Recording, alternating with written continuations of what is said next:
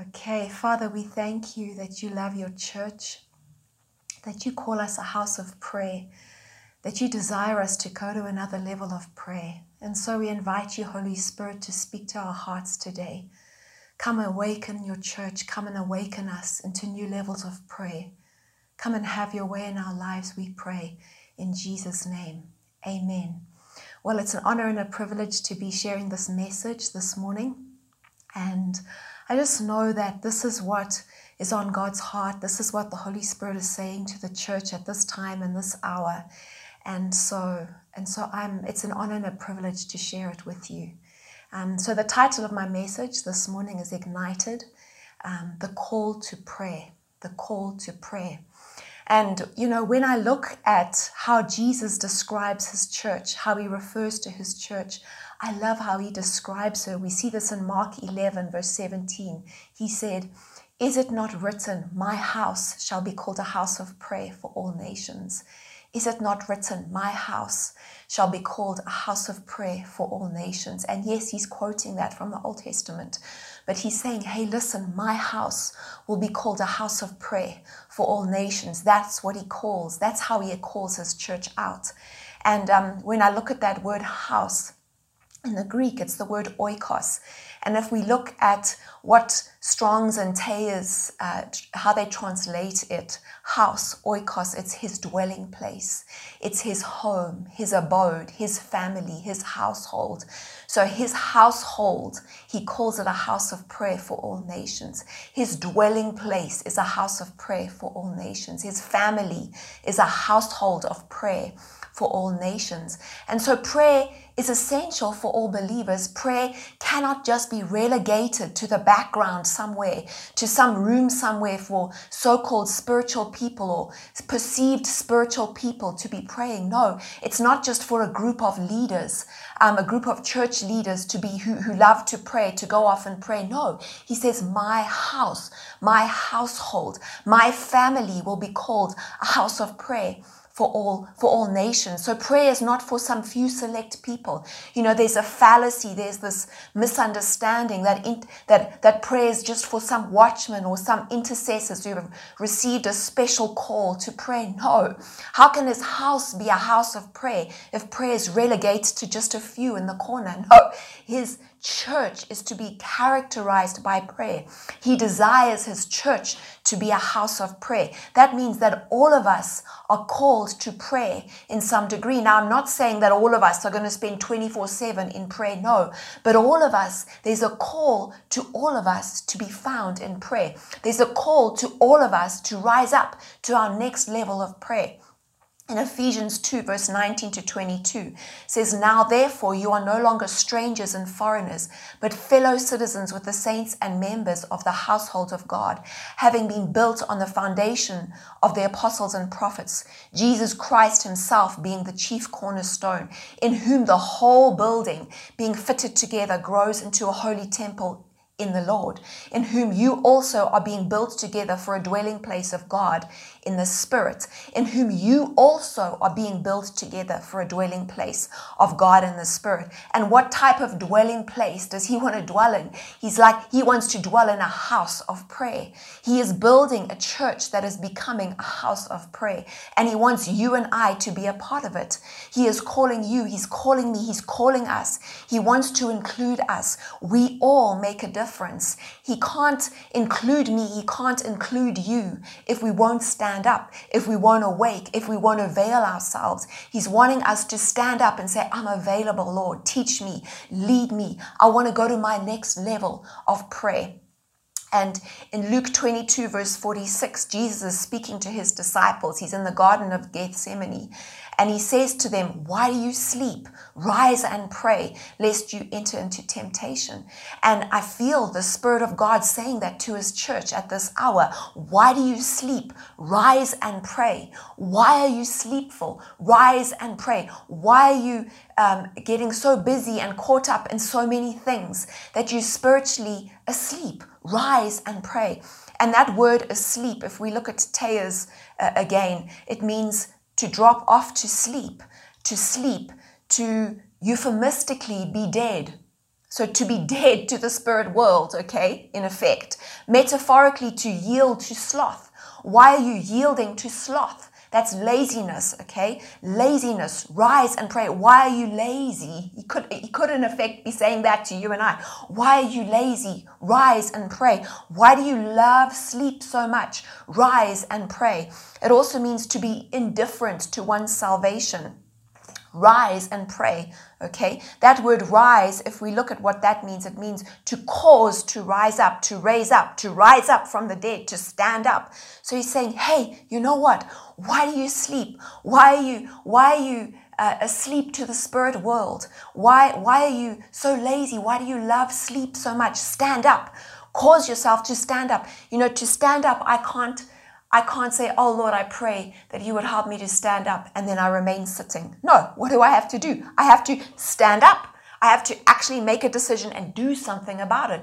And that is what he wants us to do. We have to make a decision and do something about it. We can't just pray, oh Lord, help me to pray. And then we stay in our current mode, our current modus operandi, our current habits, our current disciplines, our current, everything is not as usual in our lives. No, we have to actually make a decision and do something about it. And I'm wanting to help us all to establish an altar of prayer in our lives, in our homes, as we go through the series, because this is a first in a message in a series where I am wanting to help us to take our prayer levels to another level, take it up a notch, so to speak. Now, you might say to me, well, where do I even start? I don't feel a call to intercession. I don't have any special ability to pray. I don't even know if I'm praying right when I pray. Maybe you say, well, I'm afraid to pray out loud in front of others. And besides which, I get bored when I pray. Never mind when other people pray. I want to fall asleep when other people pray. Maybe you say to me, how do I know God is even listening? How do I know I'm not wasting my time? You know, there's so many questions that people have around prayer. Maybe you can identify with some of the ones that I've just said. Maybe for you, the questions are like, why do I need to pray? If God is sovereign, surely he's going to do what he wants anyway. What is the purpose behind prayer? If God is God, why do I pray? Surely he's sovereign. You know, does prayer really make a difference? Am I not just wasting my time listening to my voice? You know, can prayer change God's mind? Is the purpose of prayer to twist God's arm and manipulate him to do what I want? How do I know what he wants me to pray? Is prayer just about changing me? Is it really necessary? What about when people are praying for the same issue at hand, but praying opposing things? What does God do? Does God only answer certain types of prayer or prayers prayed by certain people? Is there a heart position I need to take that will cause my prayers to be more readily answered? There's so many questions that echo in the hearts of God's people around prayer. And if you have thought any of these or you have any of these in your heart, you're not alone. Questions or not, it doesn't matter. He still calls his house a house of prayer. You are still called to be a part of that, questions or not. And so I'm wanting to dig deeper into this whole topic of prayer and what Jesus expects from us and what he's asking us to do in terms of prayer. And I want to ask you to join me on this journey. Questions or not, it's okay. We're going to go deeper in prayer and we're going to trust him to take us to another level of prayer. In the first place, I'd like to look in terms of prayer and learning about prayer is Jesus. Jesus is our model. He's not just our spiritual leader's model. He's all of our model. And we are all to become more Christ-like. We are all to be built together, a dwelling place for him, prayerful stones, as it were. And the thing that I love about Jesus, one of the things that I love about him is that he was prayerful. He prayed. He prayed a lot, and we can learn a lot from his lifestyle. And the first thing that I'm wanting us to look at in terms of when he prayed is he prayed for guidance and clarity. He prayed to get direction. He prayed when the crowds were seeking him and wanted his ministry. And he didn't always follow the crowds, but he got direction, he got guidance, he got clarity from his Father in heaven. We see this in Mark 1, verse 35 to 39. It says, now in the morning, having risen a long while before daylight, he went out and departed to a solitary place, and there he prayed. And Simon and those who were with him searched for him. When they found him, they said to him, everyone is looking for you. Everyone is looking for you. Come, Lord, you've made it big. This is what we came for. This is what you came for. You came for this. This is your ministry. It's alive. There's life here. Come, everyone is looking for you. And what did Jesus say to them? He said, let us go into the next towns. He's like saying to them, no. That's fine. There are crowds now following me. There's life happening there. That's fine. But my Father just told me this morning that I must go into the next towns, that I must preach there also, because for this purpose I have come forth. He got his purpose, his direction, guidance, clarity from that place of prayer, and he knew where he had to go next. You know, many of us are needs-led. Many of us are people-led. Many of us are people-pleasers. If our ministry is in demand from crowds, we think we've made it big. We follow the crowds, okay? I don't see Jesus always doing this. He often withdrew to prayer. From the place of prayer, he lived a life of purpose and perfect obedience. We see in Luke 6, verse 12 to 13, another example of this. It says, now it came to pass in those days that he went out to the mountain to pray and continued all night in prayer to God. He continued all night in prayer to God. And when it was day, he called his disciples to himself, and from them he chose the 12 disciples, whom he also named apostles. And the gospel writers note that before every important event in Jesus' life, he would take time to go off by himself and pray. In the particular time that I mentioned, Jesus was preparing to choose his inner circle, the 12 apostles, and he prayed all night before making this decision. You know, some of us think that we need to just jump in and make a decision. So we make a decision and we go for it, guns blazing. We're already halfway, to wherever we're going. And as a sort of afterthought, we say, oh Lord, please bless my decision. Please help me. Lord, I've already chosen these guys. They're coming with me. Please, can you bless my decision? But that's not what I see Jesus doing. Jesus prayed all night and he got guidance and he got clarity from his Father in heaven. And then he made the decision. Okay, so Jesus prayed for guidance and for clarity. The second aspect that I'm wanting to look at in terms of Jesus' prayer and when he prayed is he prayed for strength and for consecration to his call. And we see this in the Garden of Gethsemane before Jesus is about to go to the cross in Matthew 26, verse 36 to 46, before he's about to be arrested. Jesus came with them to a place called Gethsemane and said to the disciples, you sit here while I go and pray over there. And he took with him Peter and the 2 sons of Zebedee, and he began to be sorrowful and deeply distressed. And he said to them, my soul is exceedingly sorrowful, even to death. Stay here and watch with me. And he went a little further and fell on his face and prayed, saying, oh, my Father, if it is possible, let this cup pass from me. Nevertheless, not as I will, but you will. Then he came to the disciples and found them sleeping and said to Peter, what? Could you not watch with me 1 hour? For some of us, that's where we're at. He's saying to us, could you not watch with me 1 hour? Watch and pray lest you enter temptation. Why? Because the spirit is willing, but the flesh is weak. You see, Jesus was in a place where he was saying, Lord, I know what you're calling me to. I know where you're calling me. It's this place of obedience is very difficult. Exceedingly sorrowful he was as he prayed. And he's like, Lord, he says this to the disciples, the spirit is willing, but the flesh is weak. That's why he had to pray, because he understood this. And for many of us, we think if we're in God's will, it'll be health, wealth, prosperity, fame, glory, easy. That's God's will. Well, if we look at Jesus, who is our ultimate model, we don't see this in his life. We see that at the height of his ministry, where he was going to make the ultimate sacrifice. It was very, very hard. And he had to pray and say, oh Lord, if there's another way, can you make it that way? Can you take this cup from me? Nevertheless, not my will, but yours be done. He had to pray. If Jesus had to pray, and he explained why, because the spirit is willing, but the flesh is weak. How much more do we need to pray that we will walk in complete obedience? And at the end of that portion of scripture, He comes to his disciples and says, "Are you still sleeping and resting? Behold, the hour is at hand and the Son of Man is being betrayed into the hands of sinners. Rise, let us be going. See, my betrayer is at hand."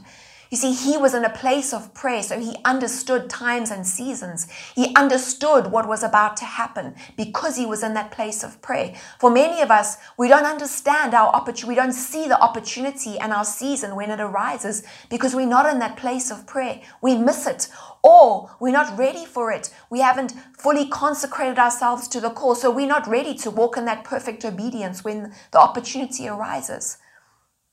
So in the Garden of Gethsemane, Jesus told his disciples to wake up. He told them to rise up, to pray. He was praying. He also wanted them to pray. He wanted them to pray for their own benefit so that they could be positioned aright in obedience. See, sometimes we need to find ourselves and place ourselves in a place of prayer that we can be positioned aright in a place of obedience when the door of opportunity, when the door of our calling opens to take us to our next level. In Luke 22 verse 46, he says, "Why do you sleep? Rise and pray lest you enter into temptation." He's saying this to us today. Why do you sleep? Why do you sleep? Rise and pray. Now maybe you sleep in the natural, or maybe you're spiritually asleep, but he's saying to us, rise, rise. Why do you sleep? It's time to wake up. It's time to wake up, church. It's time we wake up. We set in place a schedule. We set in place a strategy. We build altars of prayer in our lives, in our households, in our families. It's time to rise and pray. The third aspect that I'm wanting to look at in terms of Jesus was that he lived a lifestyle of prayer. He lived a lifestyle of prayer. He didn't pray just on Sundays when he or just when he had meetings with his disciples, or just like when there were lots of people to pray with, and he didn't get bored, or where he had a lifestyle of prayer. And we too are meant to live a lifestyle of prayer. In Matthew 17, verse 14 to 19, we see this particular account. It says, when they'd come to the multitude, a man came to him, kneeling down to him and saying, "Lord, have mercy on my son, for he is an epileptic and suffers severely. For he often falls into the fire and often into the water. So I brought him to your disciples, but they could not cure him." And then Matthew 17, verse 18 to 19, it says, Jesus rebuked the demon, and it came out of him, and the child was cured from that very hour. Then the disciples came privately to Jesus and said, "Why couldn't we cast it out, Lord?" You know, he'd already given them authority, and they'd already been casting out demons. So they were surprised. Why couldn't we cast it out? And Jesus begins by rebuking their unbelief. And then he explains to them, and we see it in verse 21, he explains to them why they couldn't cast it out. And he said, "This kind does not go out except by prayer and fasting." This kind does not go out except by prayer and fasting. What is he saying? He's like, you have to have a lifestyle of prayer and fasting in order for this type to come out. You see, Jesus lived a lifestyle of prayer. In Luke 5, verse 16, we see this. It says, "So he himself," that's Jesus, "often withdrew into the wilderness and prayed." Jesus often withdrew into the wilderness and prayed. You see, when the opportunity arises for us, that is not the time to begin praying. The praying must already be happening. It must already be happening. So when the opportunity knocks, or the door opens, or the need arises, we're already ready. Jesus often prayed. He had a lifestyle of prayer. Another aspect that I'm wanting to look at in terms of Jesus is how he prayed for the church. Because Jesus prayed for the church, he prayed for us. And we can use this when we're praying for his church, because we also need to pray for the church. And we see one of his prayers in John 17 when he's praying for his disciples. He prayed for all those who would yet come to know him through their words. And that's us too. So Jesus prayed for his church. And what are some of the things he prayed for in this prayer? Well, he prayed for unity. This is John 17, verse 11. He says, "Now I am no longer in the world, but these are in the world. And I come to you, Holy Father. Keep through your name those whom you have given me, that they may be one as we are." You see, Jesus wants us to be one. He wants his church to be in unity. He wants unity to be a characteristic of his church, and he prayed for that. And I just want to say, as we call deeper in prayer, and as we're coming before the throne to be watchmen and to stand in the gap, it's no good me going outside and gossiping and doing the work of the accuser of the brethren and criticizing and sowing disunity and discord amongst the brethren, speaking out against leaders or against my brothers and sisters, and then coming to pray and praying for unity because my works and my deeds are canceling out my prayers. No, we have to consecrate ourselves to this in every aspect. We have to live the things that we're praying. Jesus prayed for unity in verse 11. He wants his church to be unified. He also prayed for joy. How many of you know the joy of the Lord is our strength? John 17 verse 13, but now I come to you, and these things I speak in the world, that they may have my joy fulfilled in themselves. Jesus wants us to be filled with his joy. He prayed for protection. Verse 15, I do not pray that you should take them out of the world, but that you should keep them from the evil one. Prayed for protection for his church. We need to pray for protection for his church. We need to pray for protection for for our brothers and sisters.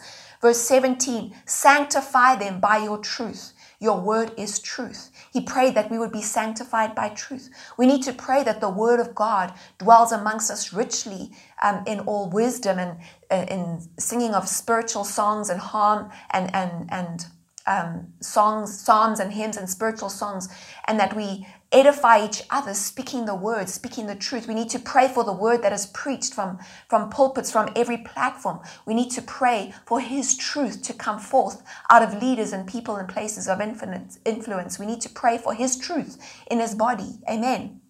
Okay, John 17 verse 24, he prayed that we would behold his glory. He says, Father, I desire that they also whom you gave me may be with me where I am, that they may behold my glory, which you have given me, for you loved me before the foundation of the world.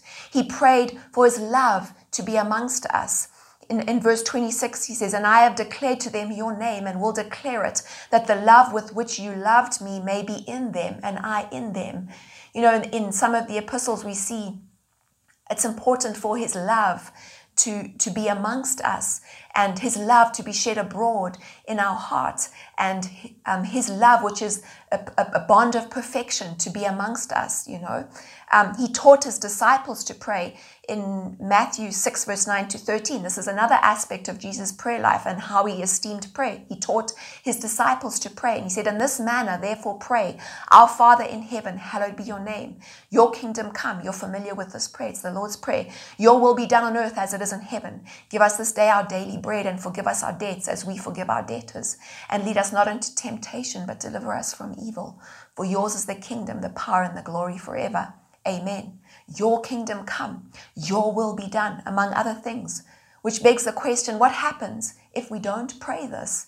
Some people think, well, why do we need to pray this? Isn't it just a vain repetition? Well, I don't think Jesus would have taught his disciples to pray and then shortly after that instruct them and say, don't use vain repetitions like the heathen do. They think they'll be heard by their many words. Don't do that.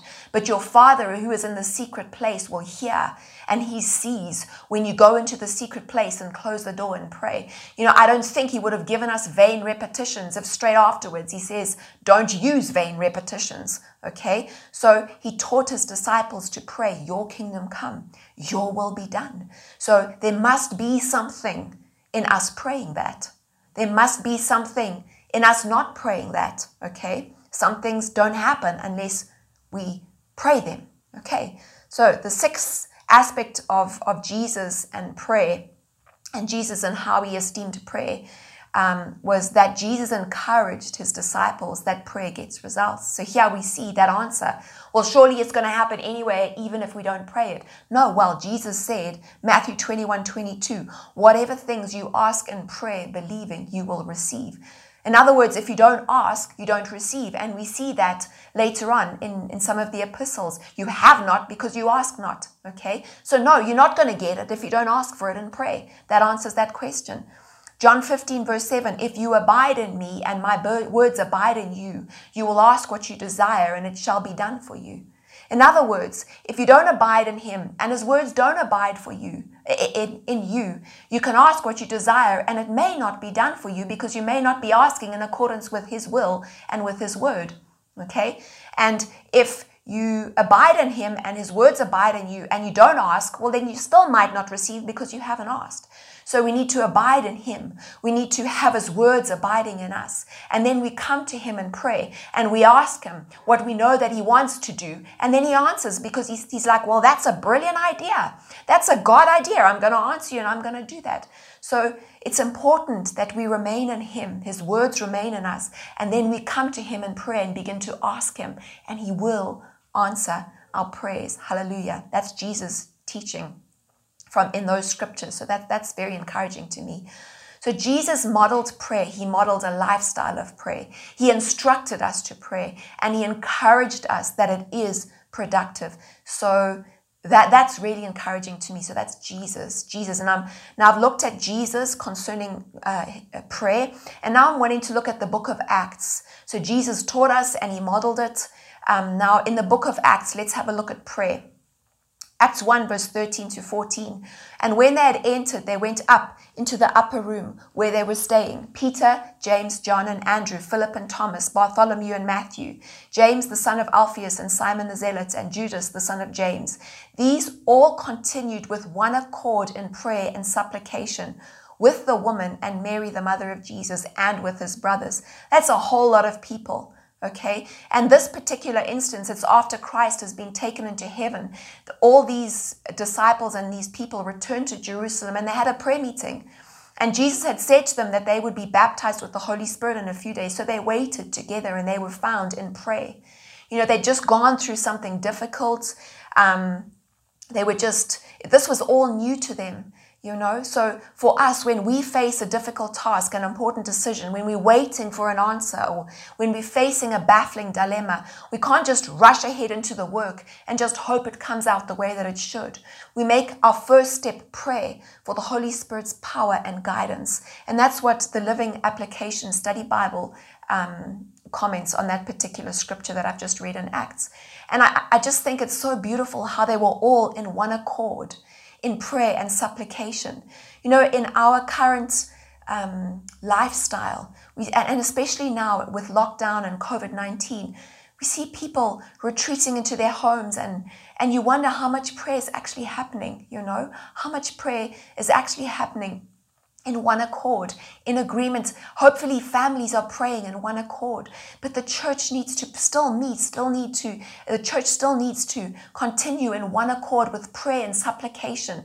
And you know what? We've got Zoom meetings as Go Christian Church, and we have a number of people from other churches who also join us, but we have Zoom meetings literally daily, except on Saturdays we meet.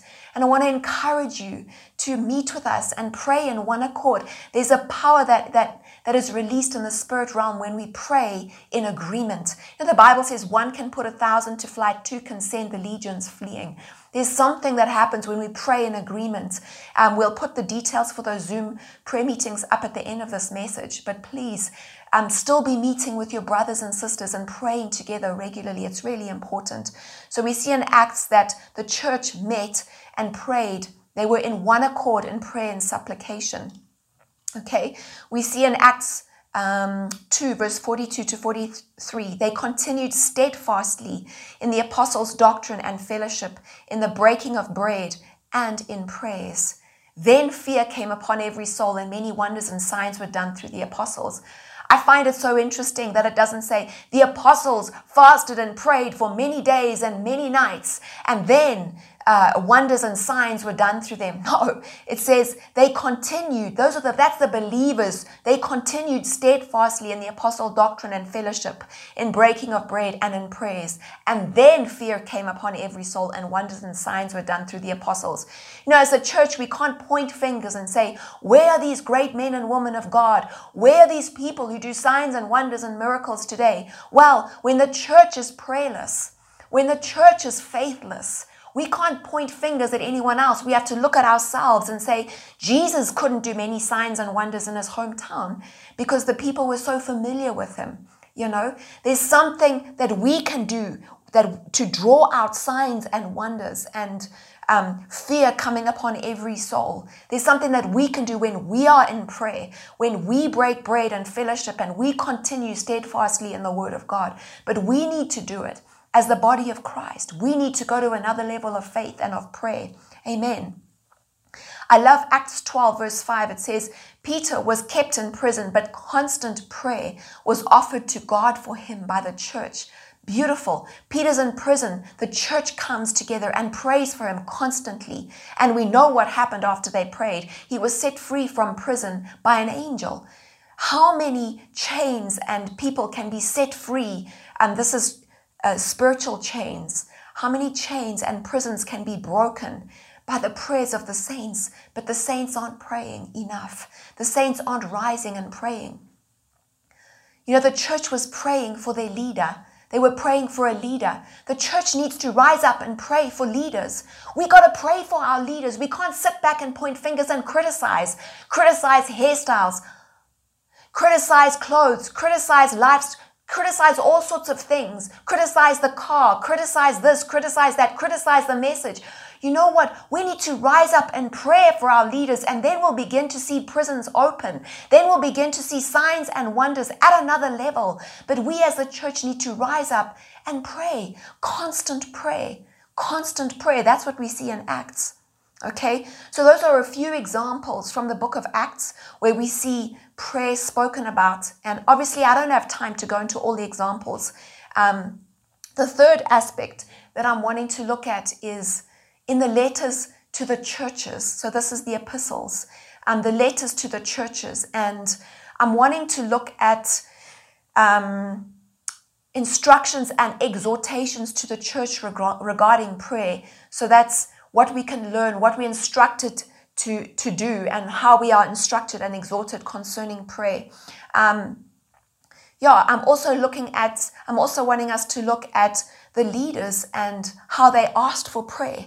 You know, what are some of the things that they asked for? And the leaders requested prayer. You know, church leaders need your prayers. They need the prayers of the church. And I'm also wanting to look at how the leaders prayed for the churches, because we can also learn from that. We need to pray for the church, and we can learn in terms of how they prayed for the church. We can learn and glean and become more effective in our prayers. So we see in the epistles prayer requested by leaders. We see leaders praying for churches. We see encouragement to continue earnestly in prayer, to pray without ceasing. We see prayer for wisdom, for boldness, for strengthening, for the love of God to be shed abroad in hearts. We see prayer for doors to open, and many other things. And I'm wanting to look at some of those scriptures and bear these in mind as we begin to design our own prayer strategy and build a prayer altar in our lives. And as we carry on in this series, I'm going to help us with practical tips in terms of this. But these are scriptures that we can incorporate as we embark on this new level of a new journey of praying at another level, of incorporating these disciplines in our lives. Now, the first aspect that I'm wanting to look at is instructions and exhortations to the church regarding prayer. 1 Thessalonians 5 verse 16 to 18, it says, rejoice always. Pray once a day for 10 minutes, that's okay. Does it say that? No, it says, rejoice always, pray without ceasing. Pray without ceasing. In everything give thanks, for this is the will of God in Christ Jesus for you. Pray without ceasing. So if you think you're praying enough, if you're not praying without ceasing, you haven't arrived. And none of us have arrived. We pray without ceasing. That's every waking moment. When you can, pray. When you're driving, when you're in the bathroom, when you're cooking, when you are with your, whatever you're doing, pray in the Spirit, pray in your home language. Pray without ceasing. Colossians 4 verse 2 says, continue earnestly in prayer, being vigilant in it with thanksgiving. I love how Thanksgiving features, okay? Features in the scripture, it features in the scripture before. Continue earnestly in prayer, being vigilant in it with thanksgiving. Continue earnestly in prayer. Wow. Romans 12 verse 10 to 13. Be kindly affectionate to one another with brotherly love and honor, giving preference to one another, not lagging in diligence, fervent in spirit, serving the Lord, rejoicing in hope, patient in tribulation. Listen to this. Continuing steadfastly in prayer. Continuing steadfastly in prayer. Distributing to the needs of the saints, given to hospitality. Okay? Philippians 4 verse 6 to 7. I love this scripture, by the way. Be anxious for nothing, but in everything, by prayer and supplication, with thanksgiving. See, the thanksgiving is there again. Be anxious for nothing, but in everything, by prayer and supplication, with thanksgiving. Let your requests be made known to God, and the peace of God, which surpasses all understanding, will guard your hearts and minds through Christ Jesus. In everything, by prayer and supplication. In everything. So in everything, by prayer and supplication. What is supplication? Supplication is just a fancy word for asking, petitioning, supplication, making your request known. Father, I ask you this. Lord God, I ask this. Father, would you this? That's supplication. That's all that it is. Ephesians 6 verse 17 to 18, and take the helmet of salvation and the sword of the Spirit, which is the word of God, praying always with all prayer and supplication in the Spirit, being watchful to this end, with all perseverance and supplication for all the saints. Okay, there we have it, a number of things there. Praying always, with all prayer and supplication in the Spirit, being watchful in this end, with all perseverance, persevere in prayer and supplication for all the saints. We're not just to pray for this, for my little family, this for and no more. My household, myself, my marriage, my kids, and maybe my workplace. No. Supplication and prayer for all the saints. When was the last time you prayed for your brothers and sisters in your church? When was the last time you prayed for that person in your church who irritates you? Supplication for all the saints. We need to pray for our brothers and our sisters. 1 Peter 4 verse 7 says, but the end of all things is at hand. Therefore, be serious and watchful in your prayers.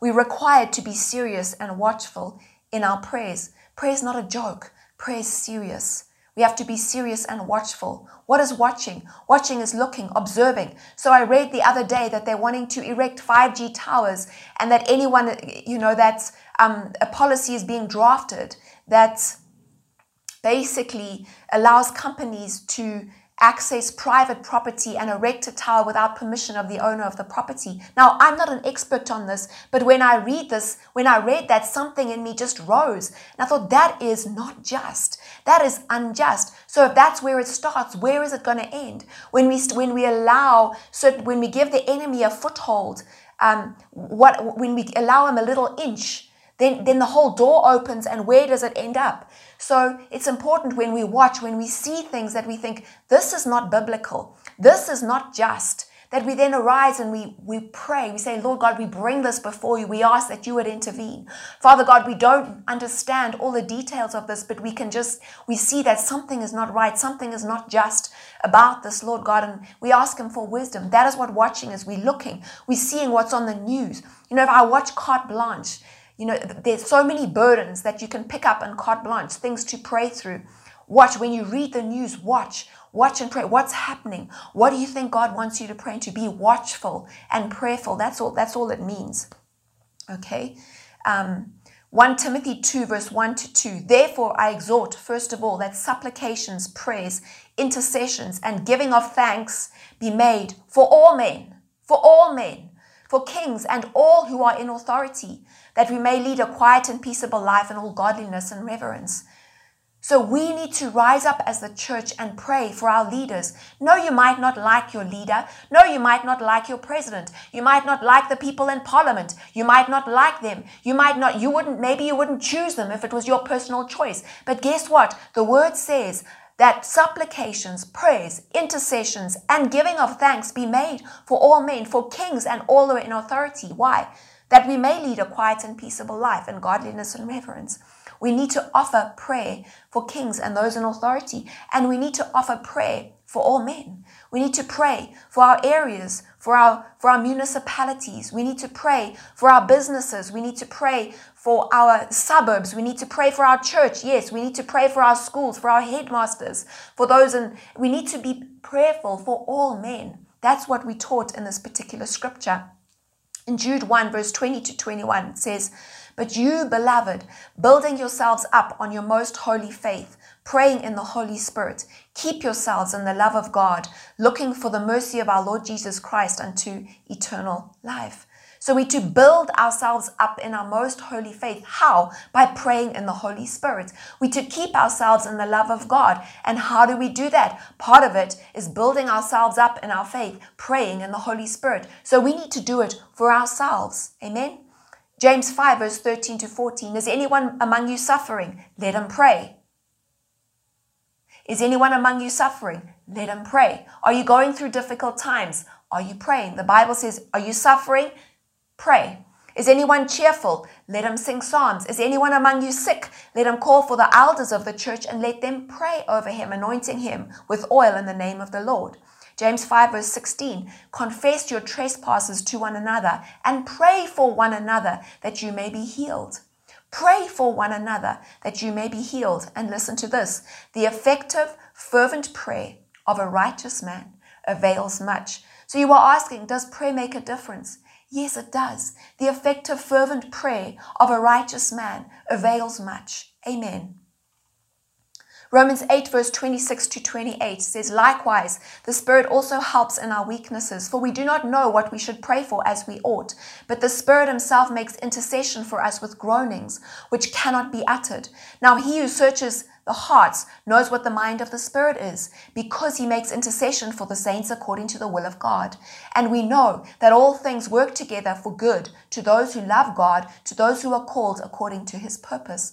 I love this particular scripture. We don't know how we should pray, so we pray in the Spirit. If you are not baptized in the Holy Spirit with the evidence of speaking in tongues, I encourage you to speak to a leader, find out about it, do research on it. The Holy Spirit helps us when we don't know how to pray. We can pray in the Spirit, and guess what?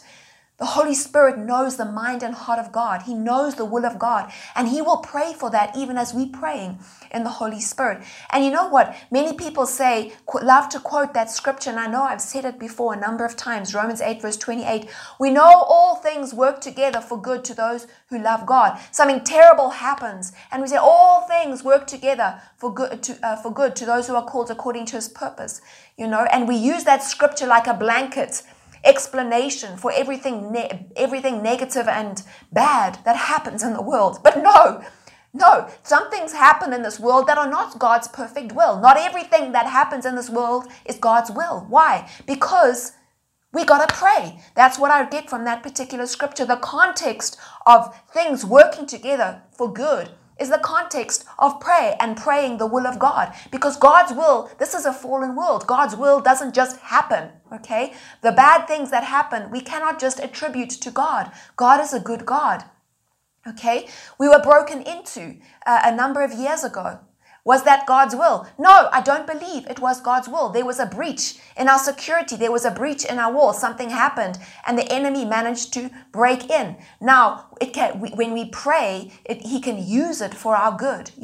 We can come out of it. We can beef up our security. We can come out of it better. We can come out of it stronger. Guess what? We put beams in our garden, and so forth. Our security is taken up a notch. But the point is that we can't just attribute negative stuff to God and say, oh, well, it'll work together for good to those who love God. No, we've got to pray. We've got to pray it so, and then it will be so. Amen. Another exhortation, one of the other examples I was wanting to look at is the requests to the church for prayer from leaders. Okay, leaders, spiritual leaders, church leaders need the prayers of their congregations. I want to encourage you, whether you come to Go Christian Church, whether you go to another church, I want to encourage you, pray for your leaders. They need your prayers. Leaders need prayers. They need to be covered in prayer. Church leaders in the world need to be covered in prayer. Okay, Ephesians 6 verse 19. Pray for me that utterance may be given to me, that I may open my mouth boldly to make known the mystery of the gospel. Okay, Paul is saying to the church at Ephesus, guys, you know what? Pray for me, please. Pray for me that utterance may be given to me. Pray for us as leaders that God may fill our mouths and hearts and minds with His word.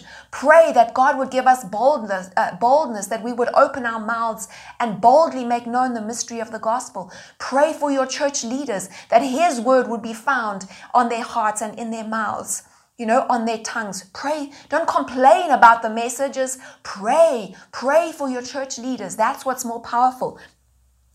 Colossians 4 verse 3 to 4. Meanwhile, pray for us.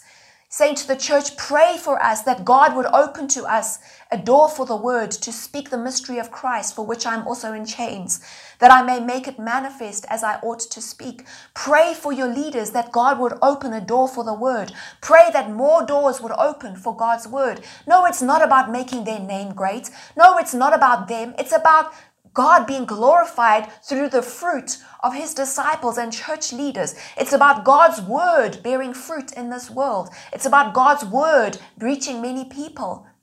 Sometimes church members are quite insecure and critical, and they look at leaders and they think, well, you guys just want to build your kingdom. You guys, very, very often church leaders are not about building their own kingdom. They want to build the kingdom of God. But guess what? Jesus said that He is glorified when we bear much fruit. So pray that the word of God there would be many doors open for the word of God. Pray that your leaders will be fruitful in the things that God has called them to. He's called them for a purpose. Amen.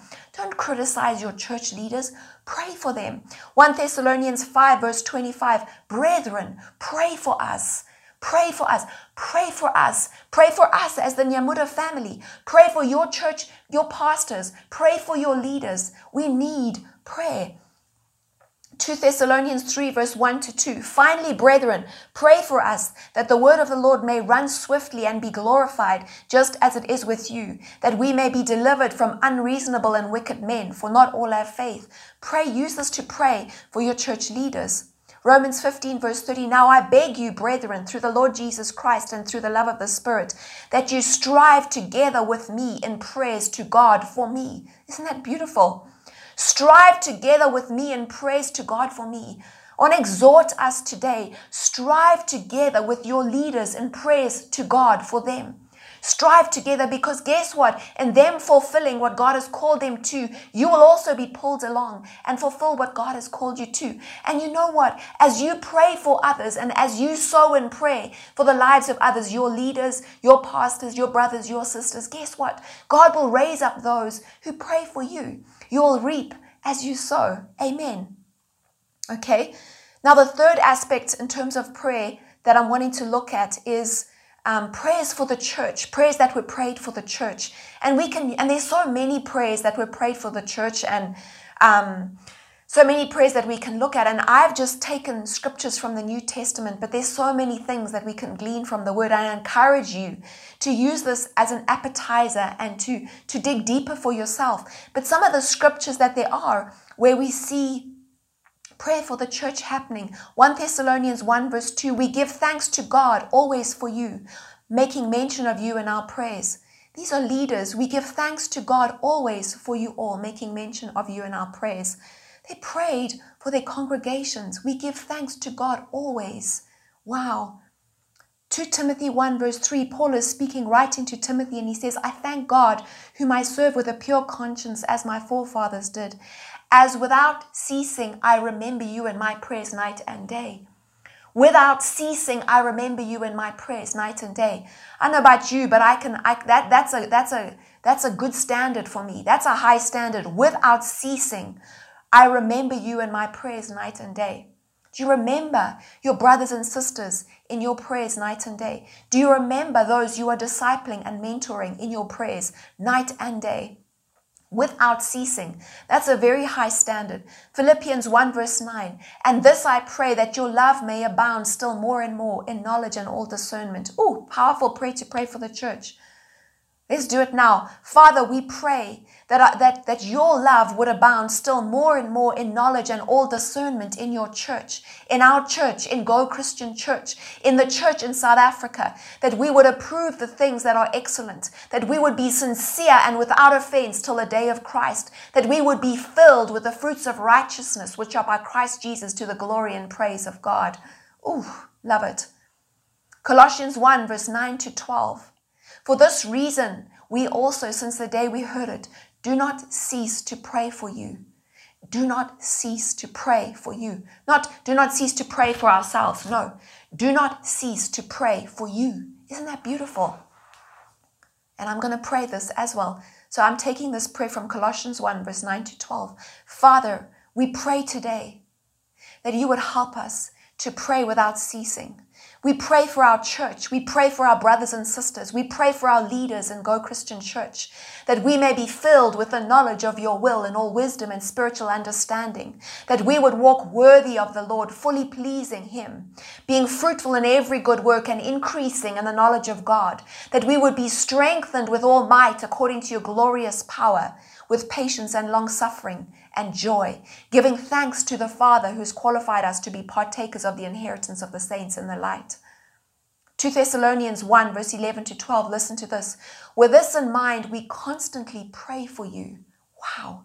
We constantly pray for you. And this is what was being constantly prayed. That our God may make you worthy of his calling, and that by his power he may bring to fruition your every desire for goodness and your every deed prompted by faith. We pray this so that the name of our Lord Jesus may be glorified in you and you in him, according to the grace of our God and the Lord Jesus Christ. These are powerful prayers that we can pray for ourselves, that we can pray for our church, that you can pray. If you're not a member of Go Christian Church, you pray it for your church. You pray it for your brothers and sisters.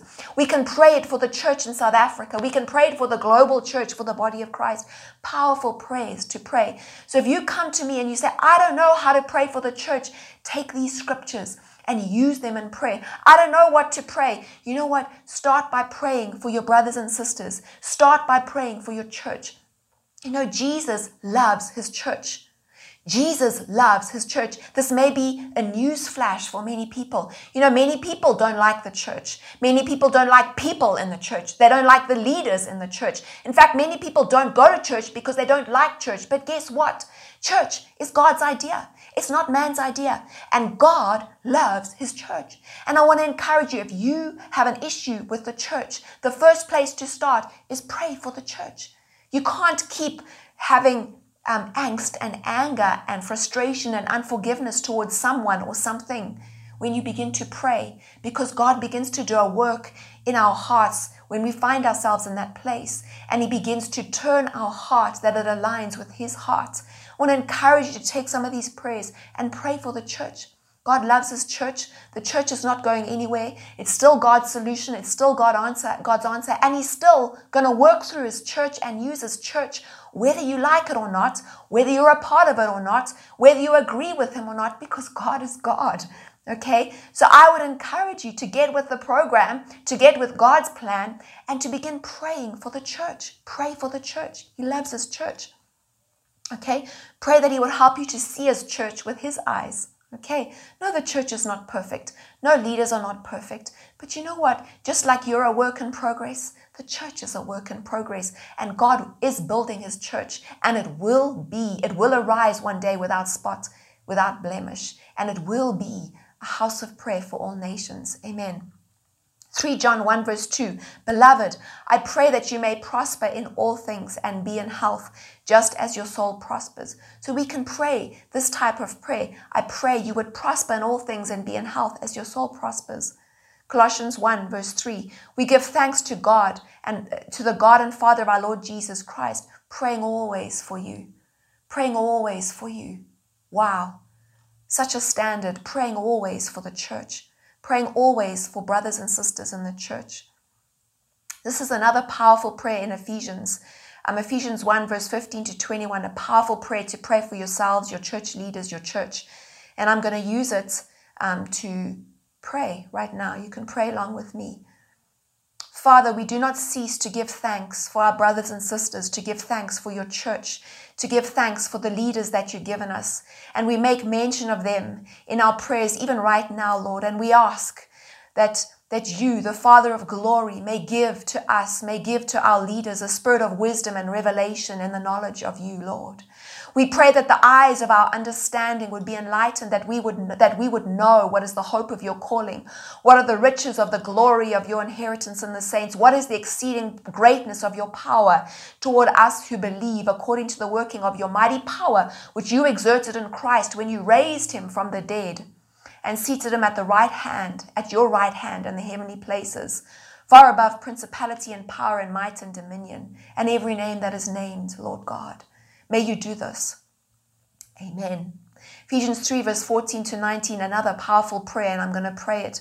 For this reason, I bow my knees to the Father of our Lord Jesus Christ, from whom the whole family in heaven and earth is named, that he would grant his church leaders, according to the riches of his glory, even at this hour, to be strengthened with might through his Spirit in the inner man, that Christ would dwell in our hearts through faith, that we would be rooted and grounded in love, and would be able to comprehend with all the saints what is the width and length and depth and height, to know the love of Christ, which passes knowledge, that we, your church, may be filled with the fullness of God. Such a powerful prayer to pray for his church. Amen. Philippians 1 verse 3 to 4. I thank my God upon every remembrance of you, always in every prayer of mine, making request for you, all with joy. Always in every prayer of mine, making request for you, all with joy. Wow, how many of us could say that? Always, in every prayer of ours, we're making requests for our brothers and our sisters with joy.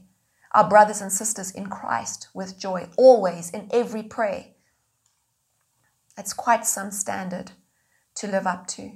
So all of these instructions were given by men who had a burden for the church or a church.